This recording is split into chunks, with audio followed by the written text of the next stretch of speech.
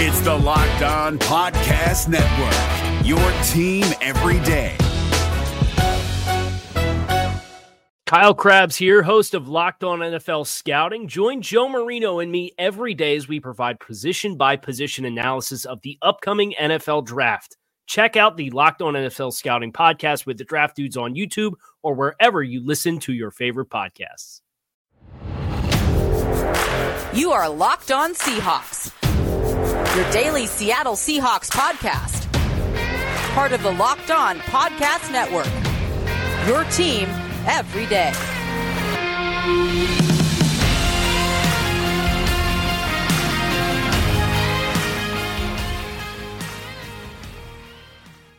Greetings, 12. This is Corbin Smith, your host for Locked On Seahawks. Joining me for our Monday show, my co-host Rob Rang. It's Mock Draft Monday. Looking forward to breaking down your latest Seahawks drafts with a heavy emphasis on the offensive line this week. Built Bar is a protein bar that tastes like a candy bar. Go to BuiltBar.com and use the promo code Locked On, and you'll get 20% off your next order. Now for your lead story here on Locked On Seahawks. Though it remained unclear whether the team planned to bring him back in 2021, Mike Iupati made the decision for the Seahawks, announcing his retirement from the NFL.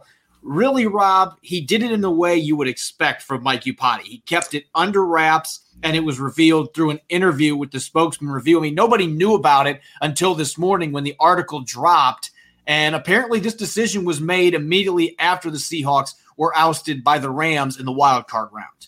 Yeah, I mean, that's the thing. It is very typical of Mike Iupati, kind of an understated way. The spokesman review, of course, in Spokane is basically right next to, to the University of Idaho, which is less than, half hour, 45-minute drive away. And so that doesn't surprise me that is, some of the folks that he spoke to over this news. And it doesn't surprise me that is when he made that decision to retire. Of course, by the end of the season, bodies are physically beaten up, especially if you are a veteran like Mike Iupati. You have been to the top of the mountain, so to speak. You've been an all-pro. You have been considered one of the better, more durable, more consistent interior offensive linemen in the NFL over the past decade or so. Seahawks fans right now might be kind of questioning that a little bit because they saw Iupati at the end of his career where he was not quite the dominant force that he was during his time in San Francisco and with the Arizona Cardinals as well. But in terms of size, in terms of just raw power, he was an absolutely phenomenal player. And it's funny because, you go back and you think about this is a young man who kind of, grew up and played his college ball at the University of Idaho. I mean, how many Vandals out there are in the NFL? I mean, there's only so many who have wound up playing in the NFL. Of course, one of the more prominent Idaho Vandals, at least when it comes to Seahawks lore, would be the quarterback, John Freeze. And so you have had a couple, but not a huge number of them. And so, to me, this is kind of one of those stories that is, it's sad to see Mike Iupati leave because, frankly, at times I thought he was one of Seattle's best offensive linemen, and obviously the Seahawks are going to have to be able to replace him, and that's much easier said than done. But at the same time, it also allows us to very much narrow in on our scope on what the Seahawks are going to be looking to do in the future, because now they've only got a couple of guards and only one center that are currently under contract. So clearly our thoughts at the interior of the offensive line is going to be a big focus this offseason. Yeah, it does provide a bit more clarity. But again, I think that this is what the Seahawks were probably anticipating, is that they were going to be moving on from Mike Iupati, whether he wanted to play another season or not. And again, this just gives that clarification. Well, we don't even have to consider whether we're going to re-sign him because he's walking away. And as he mentioned in his interview with the spokesman review, his body told him that it was time to walk away. And you look at the last couple of years, he's been dealing with nerve issues in his neck. And that's not something you want to mess around with, especially when you've gotten past 10 years. That was his goal. Can I get to 10 years? He ended up playing 11 seasons in the NFL. And as you mentioned, he was a fantastic player for the vast majority of those 11 seasons. 4 Pro Bowl selections. 2 times he was an All-Pro selection, including in 2012, the Super Bowl-bound 49ers. He was a first-team All-Pro selection, and he ended up playing in 4 NFC championship games during his career. So this particular player had a very successful career, 11 playoff games that he got to play in, and he spent his entire time in the NFC West, in the one of the most rugged divisions in football in the NFC West. And you mentioned coming from Idaho. Mark Schlereth is probably the most notable player that I can remember coming out of Idaho. There have been some pretty good linemen that ironically have come from the Vandals, but easily one of the best players ever to come out of Idaho and star in the NFL. And really, you look at his couple seasons in Seattle, Rob,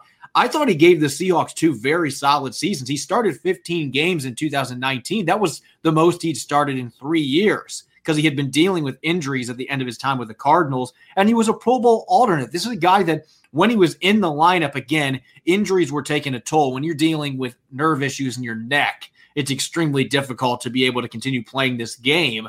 And so he missed some games as a result. He missed both playoff games in 2019 from that injury. But when he was on the field, he played well for the most part. And really, I thought the end of that 2019 season going to the playoffs, the Seahawks had all those running back injuries. But I think losing him in those 2 postseason games was also critical to the team's inability to get the run game going. They really missed his big 330-plus pound frame in the middle, just bulldozing people. They didn't have a backup that could come in and do that. They had Jamarco Jones and a rookie in Phil Haynes at the time that had never played a snap on the offensive line. And so that was a huge loss for them up front. And I thought when he played last year in the 10 games, especially the middle of the season, we mentioned this while the games were happening, I thought that Mike Iupati played some of his best football between weeks 10 and week 12, 13 range before he got injured again and started dealing with his neck issues again. He had a 3 or 4 game span there where he was consistently getting really high grades on Pro Football Focus, and I thought he was dominant up front. He was playing some of his best ball in pass protection too. So I do think that this leaves a big void. But again, it's not as if the Seahawks weren't planning for this. I do think there was a very good chance they were going to move on regardless. But now the big question still is, who is going to fill that role? You mentioned the lack of bodies on the roster. You've got Jordan Simmons, Jamarco Jones, Phil Haynes didn't play any snaps last year. He's had a bunch of injuries. Can you really count on any of those guys to start? Do you go out and get a free agent with limited cap space? Do you use one of your limited draft picks to pick a guard? This is a pretty good class for offensive line. But certainly this is going to be one of the big priorities the Seahawks must address because they don't have Mike Iupati to turn to as a last resort like they did bringing him back for another season last year.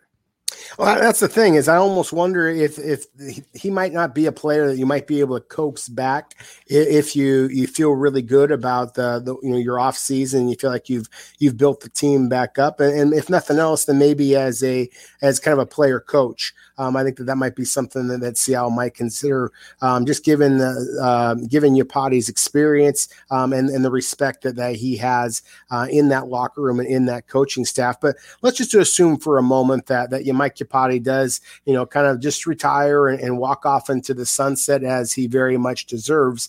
If you're looking at this, who Seattle might try to replace him with, I've argued for a while now that I think that Jamarco Jones might make some sense, just because I like his frame inside as a guard. At the same time, he's 6'4", 310 pounds. And as you mentioned before with Mike Iupati, we're talking about all of 6'5", all of 330 pounds with very long arms, almost 35-inch arms. He had the frame to be able to slide outside and play that offensive tackle position just because he was as long as he is. With Jamarco Jones, he's a little bit more of a compact framed kind of a guy. And I've always argued that makes him a little bit better suited maybe to playing guard, but not necessarily guard in the way that Seattle has used their offensive line in the past. And as you mentioned a moment ago, Mike Iupati was playing really good ball for the Seahawks at times over the last couple of years. With that size, obviously, you're usually going to be very well known as a run blocker, and he could do that. Jordan Simmons and Phil Haynes, they have the similar frames to be able to kind of plug into that role. With Jamarco Jones, he has the footwork that I think would make him a better pass protector inside, but he is certainly not the run blocker that Iupati is, or frankly, some of those other guys that I just mentioned with Haynes and Simmons. So to me, that's really going to be fascinating, is to see what are the Seahawks looking to do here with their offense. Shane Waldron coming in as new offensive coordinator. Mm-hmm. there are going to be some changes. And so are they going to be looking for quicker, more athletic offensive linemen? That might suggest that it's Jamarco Jones. If not, then you are putting an awful lot of faith in guys like Simmons and in Haynes, who have struggled with durability, or as you mentioned, you're going to have to kind of look at investing in a draft pick or free agent dollars. And this is not a team that feels like it has much space to be able to do precisely that. So it might be up to Phil Haynes and Jordan Simmons to step up to the plate now that Mike Iupati is left.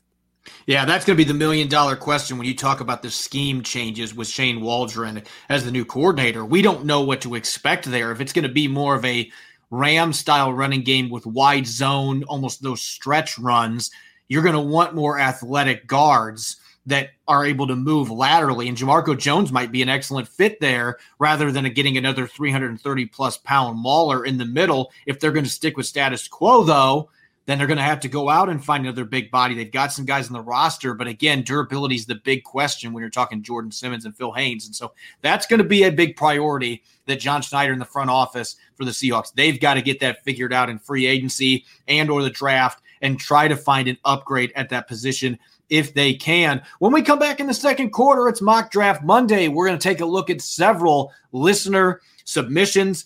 Had a couple of requirements that you had to meet this week. Most specifically, you needed to draft a guard and a center as part of your draft class. It's all about the offensive line on this episode this week. We'll be right back. You're listening to the Locked On Seahawks podcast, part of the Locked On Podcast Network, your team every day. Are you looking for a way to boost your workout game? Are you seeking a delicious protein bar without the sugar and carbs? Enter in the Built Bar. 18 delicious flavors, including nut and non-nut flavors. Some of my favorites: cookies and cream, carrot cake, German chocolate, peanut butter, salted caramel, coconut, peanut butter brownie, you name it. They all are delicious. All of the bars are covered in 100% chocolate, soft and easy to chew, and it's good for the health-conscious guy. You can lose or maintain weight while indulging in a delicious treat. Low calorie, low sugar, high protein, high fiber. In my case, gluten-free. It's great for a keto diet as well. Visit BuiltBar.com and use the promo code LOCKEDON, and you'll get 20% off your first order. Again, the promo code LOCKEDON at BuiltBar.com. If you're looking for the most comprehensive NFL draft coverage this offseason, look no further than the Locked On NFL Scouting Podcast. Join the draft dudes, Kyle Krabs and Joe Marino, as they go position by position through the NFL free agent class and into the star-studded crop of college stars who will be selected in the 2024 NFL Draft. If you want to know who your favorite NFL team should be adding to its roster, you need to check out Locked On NFL Scouting, available on YouTube and wherever you get your podcasts. Part of the Locked On Podcast Network, your team every day. Welcome back to the Locked On Seahawks podcast. I'm your host, Corbin Smith. Joining me for our Monday show, my co-host in crime, Rob Rang. We're covering everything you need to know about the Seahawks, but what about the rest of sports? Now the Locked On Podcast Network has you covered there as well with Locked On Today. It's hosted by the great Peter Bukowski, and it's all the sports news you need every morning in under 20 minutes. Subscribe to the Locked On Today podcast wherever you get podcasts. It's Mock Draft Monday, one of our favorite shows of the week. As we've been doing for the last couple of Mondays, we dished out a few requirements for this week's mock drafts. We've had one where you had to pick a quarterback. We've had one where you couldn't make any trades. This week, 2 requirements. Everyone had to pick a left guard and a center, and you had to do so with a maximum of 6 draft picks. So those of you that love to make a million trade down so you can turn 4 picks into 90 of them, you did not have the flexibility to do that this week. So, Rob, let's get to it. Our first one here from Riley Papps is a 6-player draft class. This one was done on the Pro Football Network mock draft simulator. Again, I'm partial to that simulator. To me, it's the best one overall in the business. A 6-player class headlined at pick 67 by Quinn Miners out of Wisconsin Whitewater. Then at pick 130, Aaron Banks out of Notre Dame, a guard. Benjamin St. Juste, the corner out of Minnesota at 148. Frank Darby, the receiver from Arizona State, at pick 168. And then a couple picks in the 200s at 209, Kylan Granson out of SMU, the tight end. And then Brian Mills, a corner out of North Carolina Central. Overall, a pretty solid mock draft, Rob. And there's several players on here that we've had a chance to look at, and there's a few names that we haven't had a chance to look at, but this draft covers the secondary and the offensive line. It seems like that's the big priority here, while also adding a couple more targets for Russell Wilson in the passing game. Yeah, I think that this first mock draft makes a lot of sense in that I think it's relatively realistic. You know, I mean, you have the Seahawks, of course, right now have 4 draft picks. Expanding to 6 doesn't seem to be too much out of the question.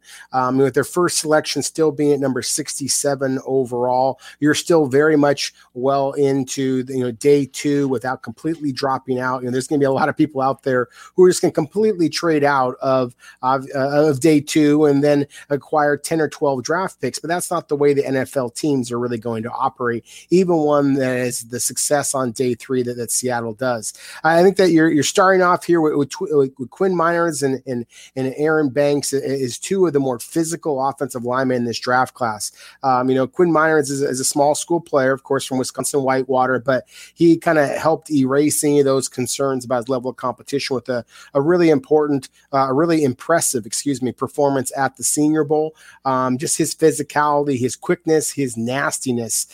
He is one of those guys that for those people who don't like to watch the offensive line, guys who are just brawlers like Meinerz are the kind of guys that are going to get you excited. You may want to start paying some attention at that position. Aaron Banks is an interesting one from Notre Dame too. I mean, we were talking about the big brawlers, the 6'5", 330 pounders. I mean, that's Aaron Banks too in a nutshell right there. I mean, he is a huge part of Notre Dame's success and actually in qualifying for the playoffs in college football this year. So those 2 players, I think, fit in with Seattle very well. I'm not so sure that it's going to be Notre Dame is the way that they go, just because Seattle's track record, Notre Dame players, has been a little bit up and down.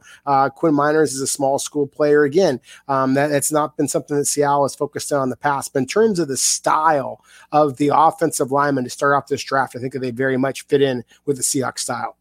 And Aaron Banks, I think when you're looking at the guard position specifically, again, this will be very telling. We should have an idea when free agency gets going what the Seahawks want to do with their offensive line. But if they're going to be going to more of a wide zone, stretch-oriented run game, Aaron Banks, to me, is not the guard that you target, because this is not a guy that's fleet of foot, even by offensive line standards, not super mobile. He'll maul you. He can drive people back. The vertical run game, he's going to be a really good fit. But I question where he's going to fit in on an offense. Is going to be running a lot of zone, especially outside zone, like what the Rams do. If that's the style run game we're going to see the Seahawks now implementing, I'm not sure that Aaron Banks fits. Quinn Meinerz, on the other hand, I see enough athleticism from him on the tape, looking at how he performed in the Senior Bowl, and the fact he could play center or guard. I think at the center position, it's not as big of a deal if maybe his lateral quickness isn't near the top of his class and his position group. And so I can definitely see Meinerz if the Seahawks are willing to draft a small school lineman. That has not been something they have done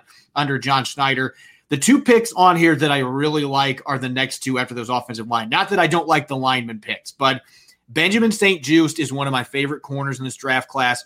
6'3", around 200 pounds, long arm. So this is your prototypical Pete Carroll corner. Now, DJ Reed maybe changes a little bit how the Seahawks are going to evaluate corners moving forward. But I still think that's the kind of player that Pete Carroll is going to prefer to have on the outside. This guy is a physical player. He'll get up in the receiver's face at the point of attack. He'll come up and make hits in the run game. He showed he's got better ball skills than his stats in college, advertised in the Senior Bowl. Sticky coverage. He'll get his hands out there. Seems like this is a guy that still has a lot of room to grow in the secondary. So I really like his fit in Seattle's scheme. And then Frank Darby at 168.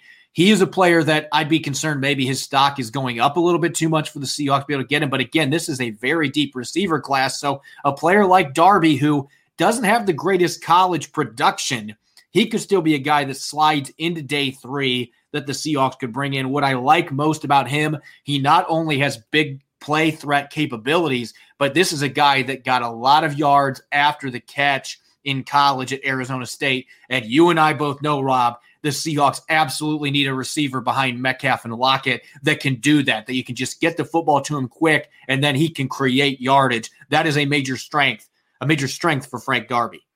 Yeah, that's one of the things that I like about Riley Papp's mock here is that besides just the individual players themselves, and you're absolutely right, Corbin. I mean, that is find another set of hands to be that third pass catcher in Seattle's offense is absolutely critical. So I like that, that Riley here went with a wide receiver or the tight end with two different cornerbacks. And this is truly paying attention to Seattle's current roster and where they have some holes at this point. I think that the cornerback is almost surely going to be one of Seattle's selections, unless, of course, the team makes some big-time moves in free agency, whether retaining some of their own players or going out and getting some others. So, but with Benjamin St-Juste, at pick 148, and then Brian Mills, 100 picks later, the small school corner from North Carolina Central, I had an opportunity to evaluate him. And, again, Seattle has generally focused away from the small school players. But once you get invited to the Senior Bowl, Ike Miner's their first selection in this projection, then I think that you kind of ease some of those concerns. And Brian Mills has those 32-inch arms that you're looking for. He has experience playing on the outside as well as the inside. His season did play on this past year, unlike many of the other small school players out there. So you have a little bit of tape on him. You see a guy that does have speed, that does have ball hawking ability. At the same time, when he did struggle at the lower level, it was against size. And you think about some of the wide receivers that Seattle is going to be hoping to face in the NFC West division. You do have some receivers who have elite straight line speed and they have enough size. And so I think that he is, correctly placed here as a late round selection, but one who has the upside that the Seahawks are always looking for. And that's what I like about pick 209. We're talking upside. Seattle's only got 3 tight ends under contract, and I know for a fact that they are looking at some big-name tight ends on the trade market as well as free agency. That is a position they absolutely want to address. But if they were going to go the draft route, Kylan Granson around 242 pounds, he has played some in the backfield. He's that interchangeable tight end that can move around a little bit. You can play him fullback. You can play him as a wing in the slot. He's played some inline tight end. I don't think that's a big strength for him. He's on the lighter side, but he certainly surprised me on film with how well he blocked, at least at the college level. And so maybe there's some upside in that area of his game too. But he set a SMU record for touchdown receptions by a tight end a few years ago. This guy's got good, not great athleticism, but he's a really solid route runner with soft hands. And so maybe that's the kind of player that Shane Waldron looks at and says, I see enough on film from him as a blocker. I know he can move around. He can catch the football. This kid makes a lot of sense late in day 3 to bring in, and we can develop him behind Colby Parkinson and Will Disley. Maybe he can play some snaps for you early on. So overall, a pretty good mock draft. Let's get to our next one here from Cody Reddinghouse. There's a few repeats on this one, but also a few names we have not discussed yet. At pick 76, there was one big trade by Cody. Moved down to 76 to get Kenneth Gainwell, the running back out of Memphis. And then at pick 82, Benjamin St-Juste. There goes that man again, the corner out of Minnesota. And then at 124, Trey Smith, the guard out of Tennessee. A few picks later, hitting the offensive line again with Josh Myers, the center out of Ohio State. 168, Darius Stills at defensive tackle, West Virginia product. And then at 208, a corner out of Washington, Keith Taylor, a player that I think his stock has risen enough after the Senior Bowl. I'd be surprised if he's still available at that point. But maybe this is a draft that's got a lot of bodies at the corner position. He wasn't overly productive with the Huskies. Maybe he's a player that ends up slipping through the cracks a little bit. A couple picks that I really like on this one in particular, Rob. Trey Smith out of Tennessee. Again, this goes back to the idea if the Seahawks are still going to want that big-bodied guard that can play that left guard spot. They still want a 325, 330-pound guy. Trey Smith fits the bill. This is a big, big boy that I think happens to have a little bit more athletic upside than the player from the last mock draft, which was Aaron Banks. And so I could see Trey Smith being a player that maybe he meshes with both what Shane Waldron wants to do and what Mike Solari wants to do, a bigger body guy that still has enough lateral mobility that you can run some of that outside zone and he can be successful. If you can get him at 124, to me, that's a steal. Yeah, it very much could be a steal. I mean, you're talking about an all-SEC player, and basically since the moment they stepped onto the field in Knoxville. Of course, with the Seahawks just drafting Darrell Taylor, they are going to have some insight on on Trey Smith that very few others would have. And I mention that because I think this particular year that is important. I could see teams very much relying on their first year players or their second year players. I guess Darrell Taylor would be considered at this point. But they're rookies who from a year ago are still going to know some of these players. And, of course that happens all the time. But I think, again, with this year, with the limited availability for scouts to get onto campus, the fact that there was only 10 representatives of each of the NFL teams that were allowed to go to the Senior Bowl itself, the fact that there's only going to be a handful of league representatives for each team, they're allowed to go to the combine, and then teams are going to have to do a little bit more due diligence and really trying to evaluate the person. And I think with Trey Smith, that's important because the medical questions are really going to dog him. I mean, this is a guy who, as I mentioned before, was absolutely spectacular player, but he was found to have blood clots in his lungs, and that basically forced him to at times only play during the games, but not practice at all during the week.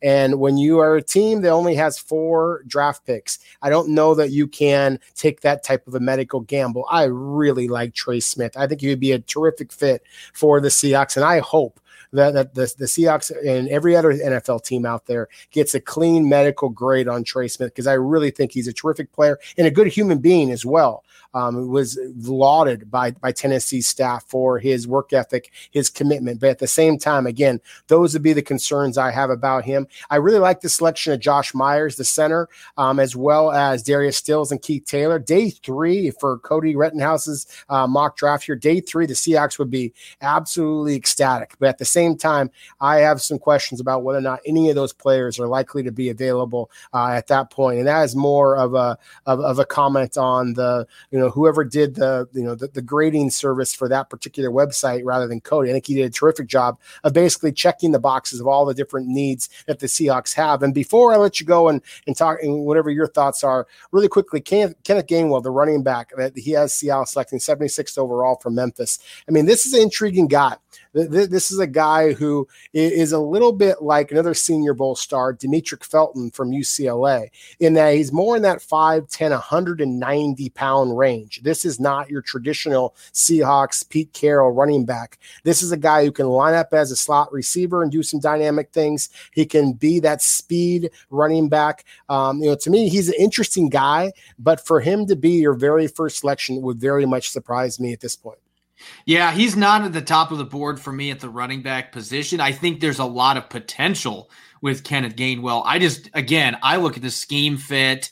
He's a player that the Seahawks offense is going to be featuring running backs more in the passing game, and they want to use him like they were hoping to use CJ Prosise, where he moves around in the slot and different stuff like that. Then certainly Gainwell could be a player they look at. I'm with you. I think pick 76 is a bit too rich for me. There are a number of other running backs in this class that I look at that I think from a stylistic standpoint, a build standpoint, would be better fits for what the Seahawks like to have in the backfield. And they're supposed to be going back to running the football. Maybe Gainwell ends up being that guy. Maybe they buck some trends, but this has just not been the typical type of player they have gone after. If they viewed him as a receiver, that's one thing. But I think most teams are looking at him being a running back at the next level, given the fact that he's around 5'11", 191 pounds. He's got enough frame there maybe to add a little bit more weight and not lose much speed as a result. But really the home run hitting ability is what makes him stand out the most. Overall, though, I think this is a pretty solid mock draft. Again, I'm with you. There's a number of players here. I'll be surprised if they're still available, but this is the season. If there's ever going to be guys really dropping further than you ever anticipated, it's this year because of how weird the scouting situation is and not having a combine. There are going to be guys more than usual that are going to fall through the cracks. So maybe the Seahawks will have a chance at some of these guys at later picks than anticipated. When we come back in the third quarter, we're going to continue our Mock Draft Monday. A couple more mock drafts coming from you, our listeners. We'll be right back. You're listening to the Locked On Seahawks podcast, part of the Locked On Podcast Network, your team every day. BetOnline is the fastest and easiest way to bet on all your sports action. Football might be over, but the NBA, college basketball, and the NHL are in full swing. BetOnline even covers awards, TV shows, and reality TV. Real-time updated odds and props on almost anything you can imagine. BetOnline has you covered for all the news, scores, and odds. It's the best way to place your bets, and it's free to sign up. Head to the website or use your mobile device to sign up today and receive your 50% welcome bonus on your first deposit using the code LOCKEDON. BetOnline, your online sportsbook experts. If you're looking for the most comprehensive NFL draft coverage this offseason, look no further than the Locked On NFL Scouting Podcast. Join the draft dudes, Kyle Krabs and Joe Marino, as they go position by position through the NFL free agent class and into the star-studded crop of college stars who will be selected in the 2024 NFL Draft. If you want to know who your favorite NFL team should be adding to its roster, you need to check out Locked On NFL Scouting, available on YouTube and wherever you get your podcasts. Part of the Locked On Podcast Network, your team every day. Welcome back to the Locked On Seahawks podcast, Monday edition. This is your host, Corbin Smith, joined by Rob Rang. Join the Draft Network's Trevor Sickma and Ben Solak every weekday on Locked On NFL Draft. Every Monday through Friday, Trevor and Ben break down everything you need to know about the NFL Draft, upcoming prospects, and more through the draft scouting lens. With mock drafts every Monday, get an early look at which top prospects may be available for your team over at Locked On NFL Draft. Subscribe wherever you get your podcast. Continuing our Mock Draft Monday festivities again, here are the requirements. You had to have a maximum of 6 picks, no more than that. You couldn't go on a trading spree to add 1 million draft picks for the Seahawks, and you had to pick at least 1 guard and 1 center. So let's move on to our next one here, NSL_Seahawks. And I'm going to be honest, Rob, at least for the first couple picks, this might be my favorite mock draft that we had in today's submissions, because at pick number 70, I doubt he's there, but man, I hope he is. Creed Humphrey,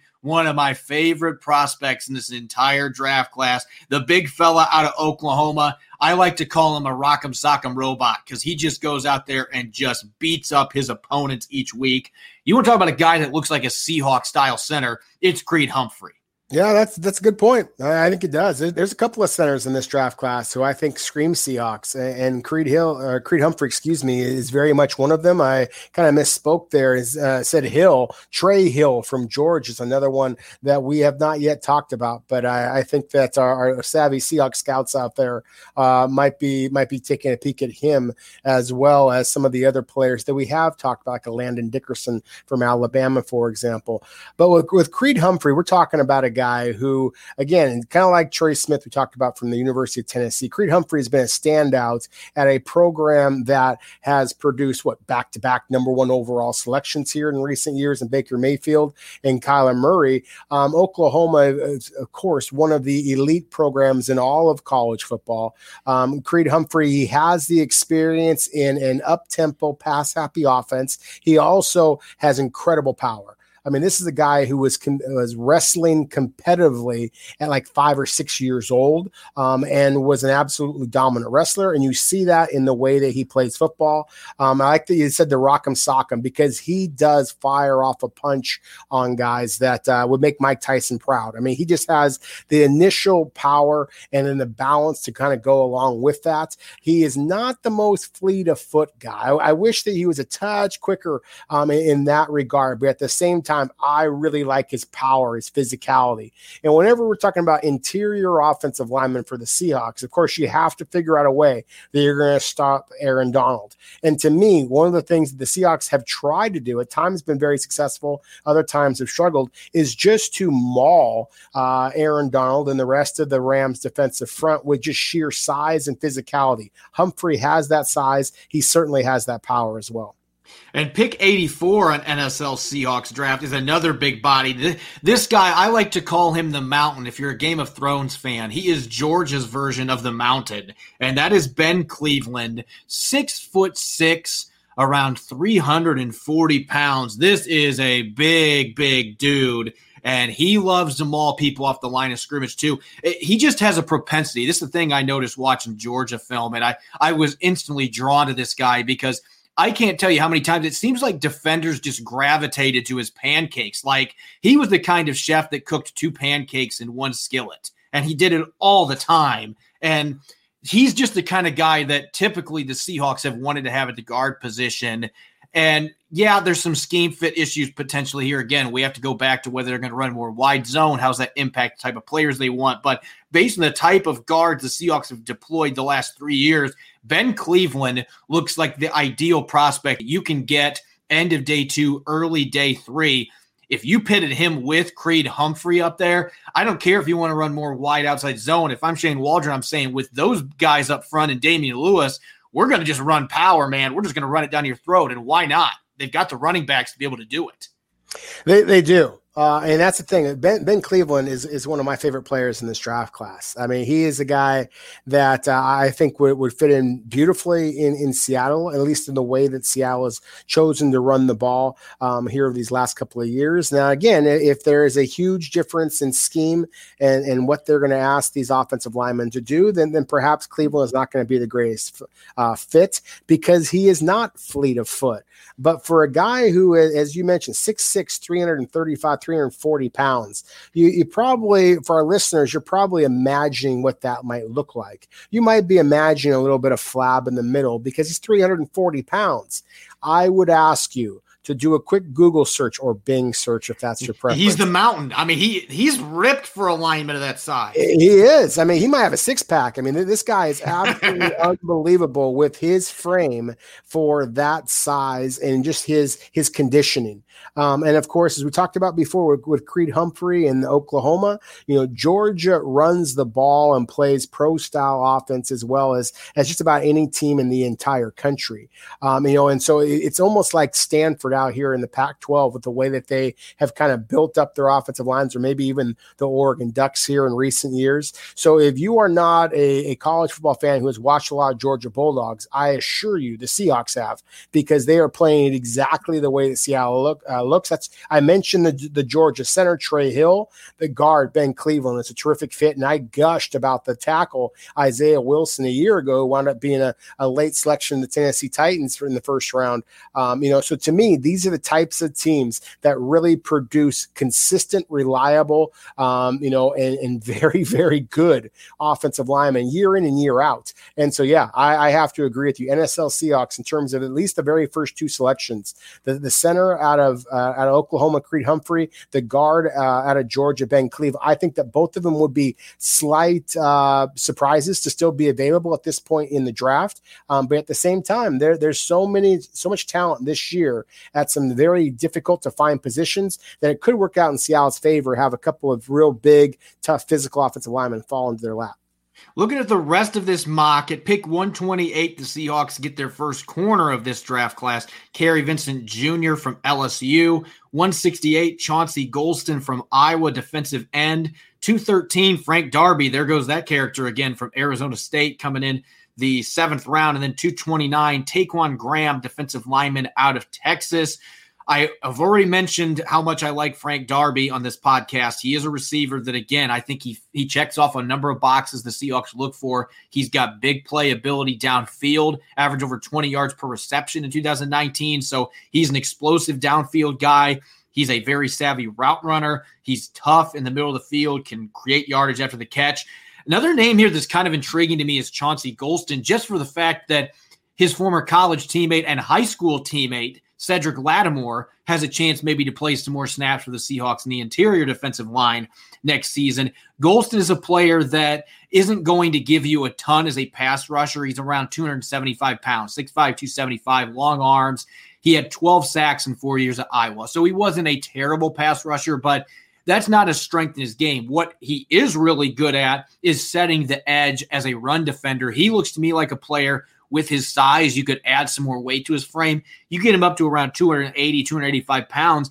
Chauncey Golston could be a very sound rotational base defensive end for the Seahawks. And I think you get him at 168. That's a pretty good value selection.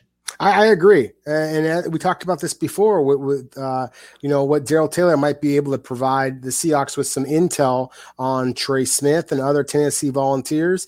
Same thing as you just mentioned with Cedric Lattimore, who we were fortunate enough to interview here just a week or so ago.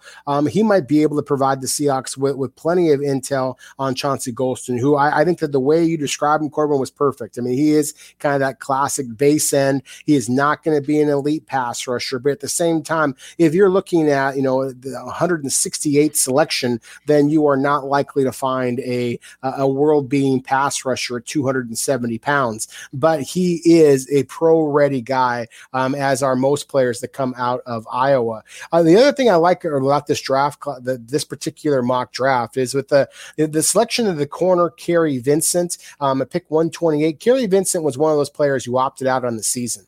And so I think that is, unfortunately for Kerry Vincent, is going to push him down the board a little bit. At the same time, this is a terrific athlete. There's no question about that. He would offer Seattle the similar kind of straight line speed as what the club may not have returning with Shaquille Griffin. I mean, the Seahawks have lots of long, tall guys. They don't necessarily have a lot of guys who can absolutely fly, and Kerry Vincent can do that. I expect him to run in the low 4.4s, and he backs that up on tape, and he's a playmaker as well. So he's an interesting guy who I think could actually be available at that 128th overall spot. And then finally, the very last selection, Taquan Graham, a defensive tackle from Texas. Now, he played a little bit of inside, a little bit of outside, kind of like a Chauncey Golston. Doesn't have the statistics that overwhelm you, but my goodness, he looks the part, kind of like Ben Cleveland. He's 6'4", 290 pounds, got the really long arms, really flashed a little bit at the Senior Bowl. And so to me, again, going back to how the Seattle has had some success with the late round and undrafted free agent, the defensive line, that might be the kind of selection you could see Seattle use their very last picks on some of those defensive linemen, hoping they can catch lightning in a bottle. Let's go to our last draft here. This one coming from Theo Coney, and another one very aggressive, getting offensive linemen right off the bat at pick 56. No trade down from the original second-round selection. And if this player is available, I can understand why you wouldn't be trading down. You go get Landon Dickerson out of Alabama. We'll talk about him here in a moment. At pick 131, David Moore out of Grambling State, a big mauling guard. 170, Chris Rump, the edge rusher out of Duke. 209, Alaric Jackson, the tackle out of Iowa. And then two consecutive picks, 211 and 212, Marlon Williams out of UCF and Felipe Franks out of Arkansas, getting a quarterback at the end of the draft. Maybe the Seahawks will do that given the Russell Wilson situation. Geno Smith is not under contract as of right now for the 2021 season. Let's talk about that first pick, though. Landon Dickerson. We were mentioning Creed Humphrey and his size. Well, Landon Dickerson, who played his first 3 years at Florida State before going to Alabama, 6'6", 326 pounds. Another guy that's an enforcer at the point of attack, great body strength, and a very savvy player, very intelligent player. Another one that's not a great athlete, doesn't have great lateral movement. He is going to get out of his stance quick, though, and he's going to bully people. So, again, another player that looks like a Seahawks-style center that really fits the rugged NFC West well. He does. To me, Landon Dickerson is one of those guys that we're going to someday talk about as either being a resume writer or a resume wrecker, because he is an all-pro waiting to happen. There's very few centers or interior offensive linemen. I'll throw guards out there as well. I mean, I'm talking like the Steve Hutchinson types that you watch them and you're just like, oh my goodness, interior offensive linemen should not impact the game the way that Landon Dickerson can. At the same time, he struggled with durability throughout his entire career, including his final season at Alabama. And so that is the concern. Is that can he stay healthy? And for a team like the Seahawks, again, we only have 4 draft picks. That is one heck of a roll of the dice. Now, again, I think this player is absolutely fantastic. I think that a center that warrants a first-round selection are damn rare. but this guy absolutely warrants that. There is no question in my mind that he is the most physically gifted interior offensive lineman in this draft class. At the same time, I'm not so sure that he's going to go in the first round. He may not even go at number 56 overall when teams really start doing the medical on him. But my goodness, what a player. It takes something to go from Florida State, who when he signed with Florida State, the Seminoles were no joke back in the day. It's only been a couple of years that they've really fallen off the map. But then to make that transfer, talking about competitiveness and confidence in your ability, to make the transfer, as a graduate transfer, by the way, to make that transfer to Alabama and to seize that role for, the national title contending team year in and year out. Joe Moore, award-winning offensive line, is the best offensive line in college football. And then to win the Remington Trophy this year as the best center in college football, even though he was hurt, it just kind of speaks to what a talent he is. He is incredibly powerful. You mentioned his size. I mean, he's just massive, and he moves really well for a man of that size. I don't care if he's playing center, guard, anywhere. As long as he's on the field for you, then I think the Seahawks would be absolutely ecstatic to be able to bring Landon Dickerson onto the field for me. It's funny because he is kind of physically the opposite of the next selection, David Moore. I got to say this about David Moore at 131. The Seahawks already have one, currently not on the roster because he's going to be a free agent, but David Moore is 5'10", 320 pounds. You want to talk about a guy that's built like a block. And the thing that's surprising about him, though, is he's fairly agile for having that build, being short and really stocky. He kind of reminds me of an offensive line version of Poona Ford.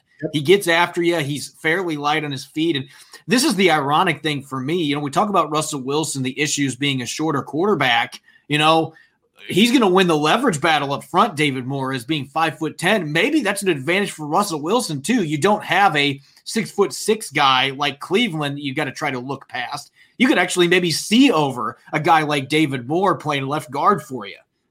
Exactly. And that's the thing is that, again, I always come back to who are you actually competing against? And if you're going to go up against a guy like Aaron Donald, who doesn't have elite, prototypical size himself, then you might be able to get away with a guy like David Moore. And talk about strength. I mean, this guy, again, he's kind of the opposite again of Landon Dickerson, or we talked about Ben Cleveland before, these offensive linemen that might have six packs. I mean, David Moore has that. He is a square build, but wait till you see the guy's arms. I mean, this is the guy who it has incredible power. And the only reason that he wound up playing at Grambling State rather than one of those other big time programs in the South is just the height. And, Seattle knows better than most that the height can be one of the most overrated, measurables when it comes to evaluating college football players. One of the other things that switching past David Moore to some of the other players on this draft, which I think is another very, very good one.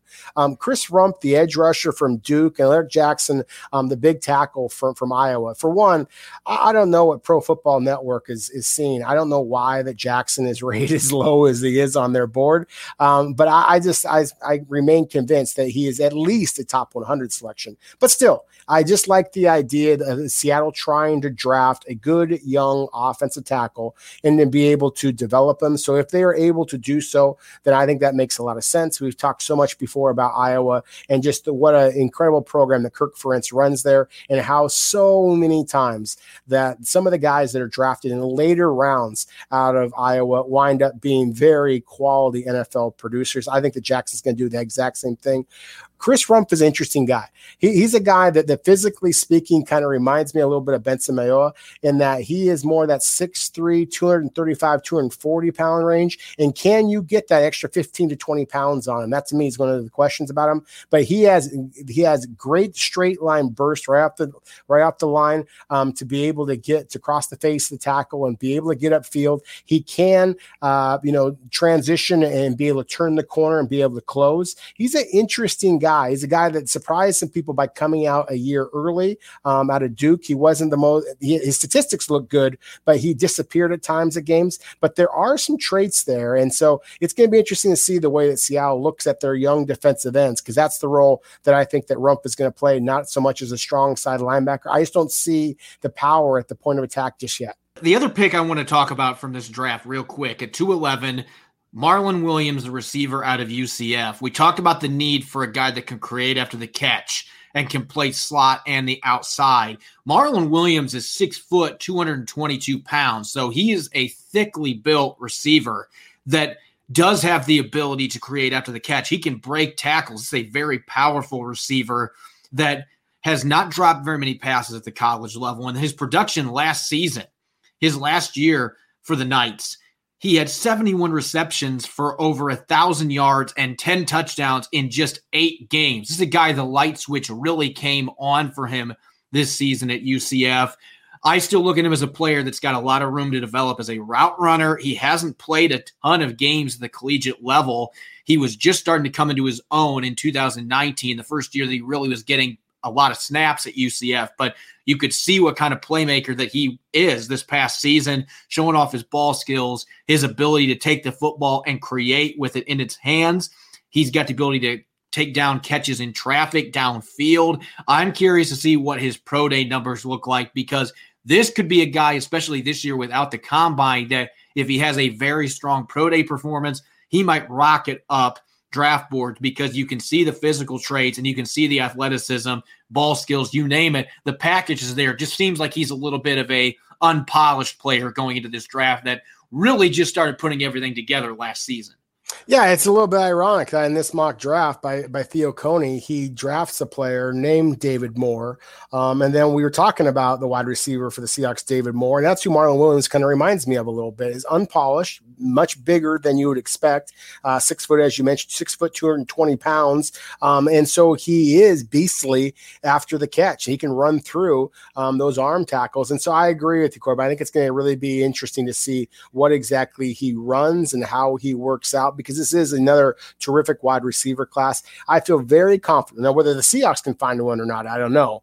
But I feel very confident that we are going to wind up seeing some late or middle and late round selections, maybe even some undrafted free agents this year at the wide receiver position that wind up being quality NFL players. Marlon Williams, it seems like, has that type of upside. So he is an intriguing one. Another one, the Seahawks have had some success in the late rounds with some of their wide receivers, more than they've had, say, the fourth or middle rounds, for example. And so Marlon Williams is one of the ones that intrigues me. And then finally, the quarterback Felipe Franks. Before Kyle Trask wound up becoming a superstar at Florida, Felipe Franks was the starter there. He winds up transferring to Arkansas, and the numbers are reasonable. But what is exciting about him is just the size and arm strength combination. I don't know that this is the quarterback that you want to draft behind Russell Wilson, because he is, if you're trying to push Russell Wilson a little bit, Felipe Franks is not the guy that's going to push him, because he is very, very raw. At the same time, he can make very rare throws. And so there is legitimate talent here. If you're looking for a guy to develop, then Felipe Franks has that type of upside. This isn't one of those throwaway picks where you're just drafting a guy because, you want to make sure that you have somebody who can kind of, whistle or talk in Russell Wilson's ear a little bit. This is a guy who has that starting potential. We're just talking a year or 2 or 3 down the road. Make sure to follow me on Twitter at Corbin Smith NFL. You can follow Rob at Rob Rang. Subscribe to our podcast, Apple Podcasts, Stitcher, Spotify, wherever you get your podcast, by visiting our website, LockedOnSeahawks.com. Make sure to leave us a review. Coming up on tomorrow's Tuesday show, Throwback Tuesday, we're going to be looking back at the 2017 draft class. There's a chance after this offseason the Seahawks won't have any players on the roster from that draft class. Pretty crazy to think about that. Plus, we'll take a look at the latest on the Russell Wilson front as far as his future with the Seahawks moving into 2021. Enjoy the rest of your Monday. Go Hawks. If you're looking for the most comprehensive NFL draft coverage this offseason, look no further than the Locked On NFL Scouting Podcast. Join the draft dudes, Kyle Krabs and Joe Marino, as they go position by position through the NFL free agent class and into the star-studded crop of college stars who will be selected in the 2024 NFL Draft. If you want to know who your favorite NFL team should be adding to its roster, you need to check out Locked On NFL Scouting, available on YouTube and wherever you get your podcasts. Part of the Locked On Podcast Network, your team every day. Is your team eliminated from the playoffs and in need of reinforcements? Maybe it's time for a rebuild, or maybe they're just a player or two away from taking home the Lombardi Trophy. Either way, join Keith Sanchez and Damian Parson for Mock Draft Monday on the Locked On NFL Draft Podcast. They'll tell you which college football stars your team will be taking in the 2024 NFL Draft. Check out Mock Draft Monday on the Locked On NFL Draft Podcast, part of the Locked On Podcast Network, your team every day.